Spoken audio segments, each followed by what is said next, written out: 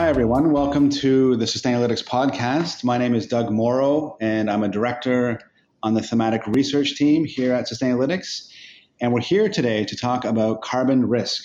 This is certainly one of the big themes right now in today's responsible investment industry. And I'm joined today by Joris Lesueur.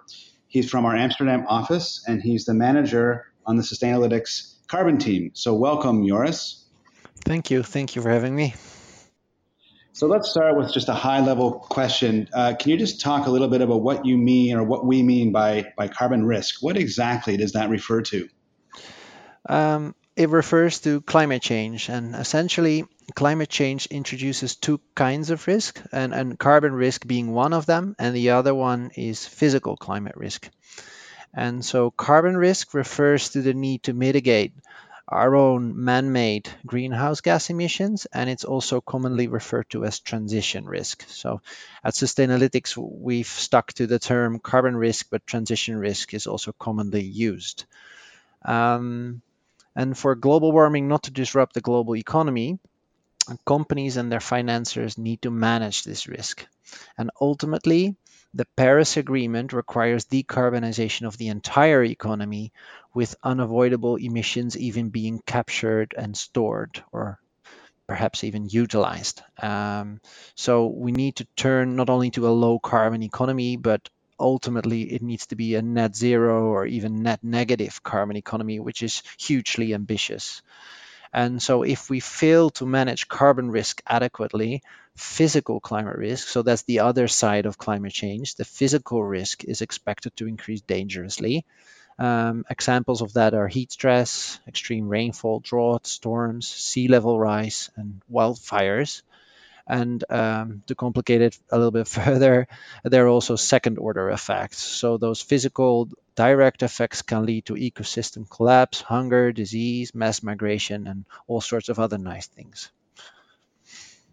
Right. Right. Okay. So what we're saying here is that carbon risk is also commonly referred to as transition risk and is a basket of risks that is distinct from the physical implications of climate change, including the examples you mentioned, such as heat stress and rainfall, etc. Exactly. Yeah. So that's quite a complex system, the climate system, and how we influence that as humans. Sure. So, can you talk a little bit about what investors can do and are doing to mitigate carbon risk in their investment portfolios? Um, Well, at first, investors focused on establishing a portfolio carbon footprint, quantifying the emissions associated with the finance business activities.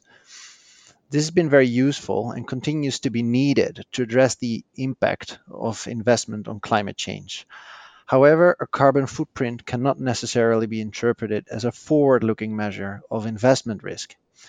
The Financial Stability Board set up the Task Force on Climate-Related Financial Disclosures, short TCFD, to address exactly this and enable companies and their investors to provide more decision useful information. So we're really seeing a shift now where the risk information is not replacing carbon footprint or screening information, but really complementing that.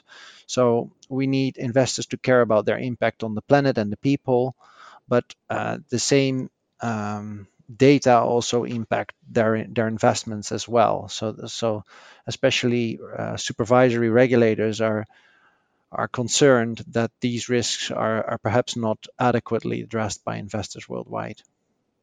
Sure, sure. Now, you mentioned portfolio carbon footprint. Can you just elaborate a little bit on what that means? Like, what exactly does that look like at the end of the day?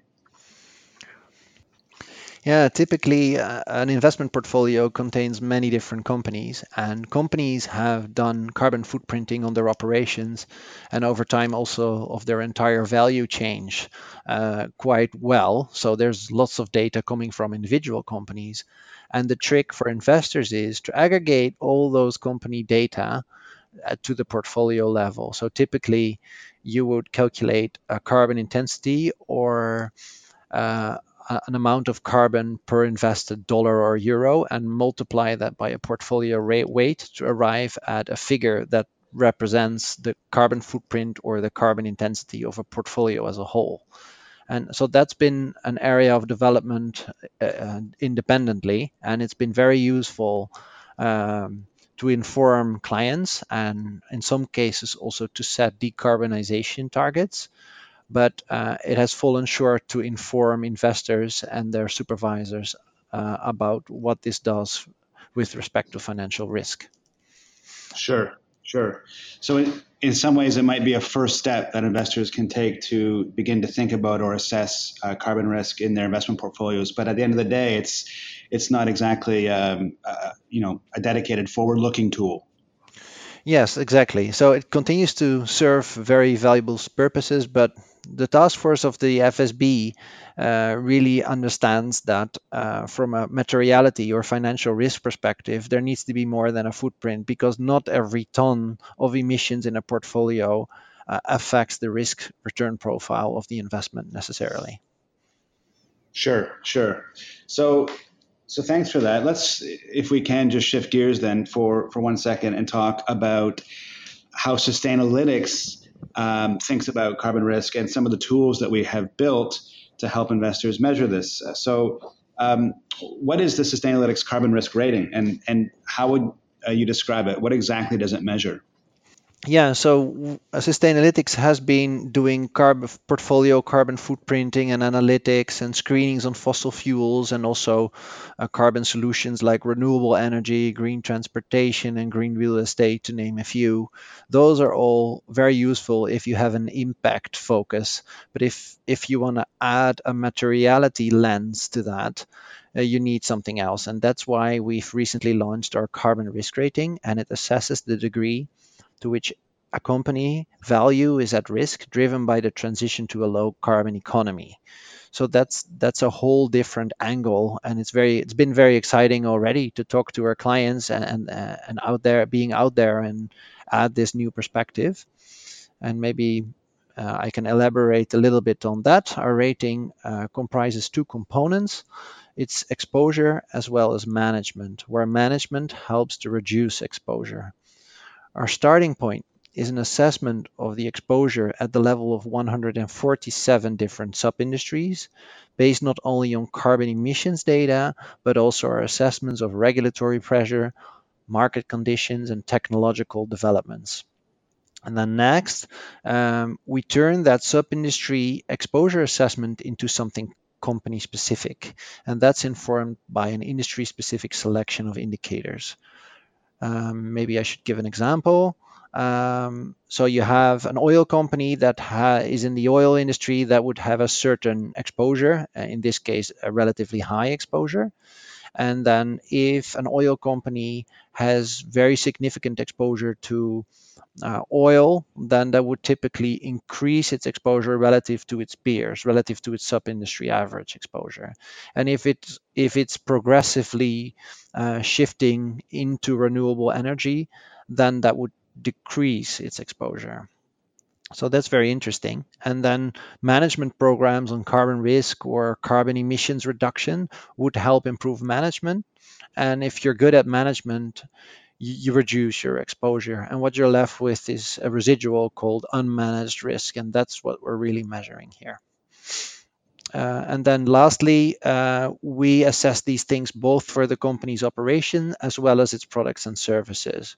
So again, an example, carbon risk really materializes for a car maker in its product. So it's, there's emissions involved in manufacturing a car, but the real big thing is currently still with the conventional combustion engines, what's coming out of the tailpipes of all those cars sold. So carbon risk materializes for both operations and its product for a car maker, but much more so for its product as long as it hasn't electrified its fleet to a large scale. With an airline, as another example, it's different. It's just flying the aircraft. So the carbon risk for an airline is really in its own operations, operating the aircraft. And then lastly, so we had the cars where it's mainly with the product. We have the airline where it's mainly with operating its aircraft. And then lastly, an oil company, it's materializing both in producing oil and gas, but also in its product after they sell that oil and gas and it's applied in products or combusted to generate power, for example. So it sounds like the carbon risk rating is company specific, but you also talked about using industries as a starting point. So does the exposure is the exposure constant for all sub industries, and then the management at different companies can vary? Is that how the tool works? You're almost there, but the exposure is also very company specific. So the starting point is indeed a sub-industry level assessment, but then we have adjustments either up or downwards for each company to reflect the exposure of that specific company. So the starting point for companies within a specific sub-industry is the same, but then we have a beta that adjusts that exposure up or downwards for each company informed by a set of indicators. Okay. Now, is there any relationship between an industry's absolute emission levels and its exposure score? In other words, do industries that emit more carbon, do we see these as fundamentally more or less risky, or is there no relationship at all? Yeah, that's an excellent question, and it's a question that we frequently get, and it also speaks to the different scopes known from the GHG protocol. So you have scope 1 and 2 relating to really the own operations of every company, and scope 3 relating to everything else in the value chain, both up and downstream. And not all emissions. So, yeah, the first part of the answer is the whole value chain matters. So, from a footprint perspective, you do need to consider what's happening up and downstream in every value chain. But not all of these emissions in that value chain have the same risk profile. So, for again, maybe take a car maker as an example, the risk associated with the emissions coming out of its product is much more visible and urgent than the risk associated with the manufacturing of the steel or the aluminum with their suppliers to manufacture the car. So, yes, carbon footprint data helps inform our exposure assessment, but it's falling short to inform our risk assessment. So, we look at what's happening with upcoming regulations, what's happening with available substitutes, and also what's happening in the market if consumer demand is shifting, for example. Thank you for that, Joris. So, I mean, obviously, carbon risk, climate change are, as I said before, extremely important topics right now in the responsible investment community. And there's no doubt that investor awareness around these issues is mounting. I just want to close out with a forward-looking question. How do you expect this space to evolve in the next little bit, and how do you see the investor response to this challenge materializing over the next couple of years? Yeah, it's not the easiest question to end with, but to give you a short answer, trying to give you a short answer there is that we're concerned not only about the impact of investments on climate change, but also about the impact of climate change on investments. So both ways, and this new materiality perspective that we're offering can help investors prioritize the necessary changes to asset allocation and daily portfolio management as well. So it's not that we want cement producers and airlines to relax because risk is slower to materialize for them for the lack of low carbon alternatives at the moment. Um, I think fundamentally TCFD agrees that we don't want a tragedy of the horizon, as Mark Carney nicely put it at the time, that a short-term investor could quickly dismiss carbon risk as something that's not going to materialize anytime soon within his or her time frame of a few years only at most. But Mhm. fundamentally, um, the whole global economy is going to be disrupted within the next decades potentially, and therefore we cannot afford not to internalize this externality of climate change. So the probability that we need to get this transition to a low carbon economy to us, and also I think to many, including the TCFD, is 100%. It needs to happen, and so our new tool just helps you get a differentiation in sense of urgency. That for cars, it's materializing a lot quicker now than for aircraft. Also for utilities, it's much more urgent and pressing for them to transition than for cement or steel manufacturers, obviously. But yeah, I think the pressure is on, and all these industries have a big task of preparing for a very different future that requires different inputs to their processes and also redesigning of products as well. Wow, some big issues there and some very thoughtful comments. So thank you very much, Joris, for closing out with that view. So I think with that we can end the podcast. So thank you again to Joris Lassour for joining us today, and thanks again to our listeners. And we look forward to hosting you again next time. Thank you. Thank you. Goodbye.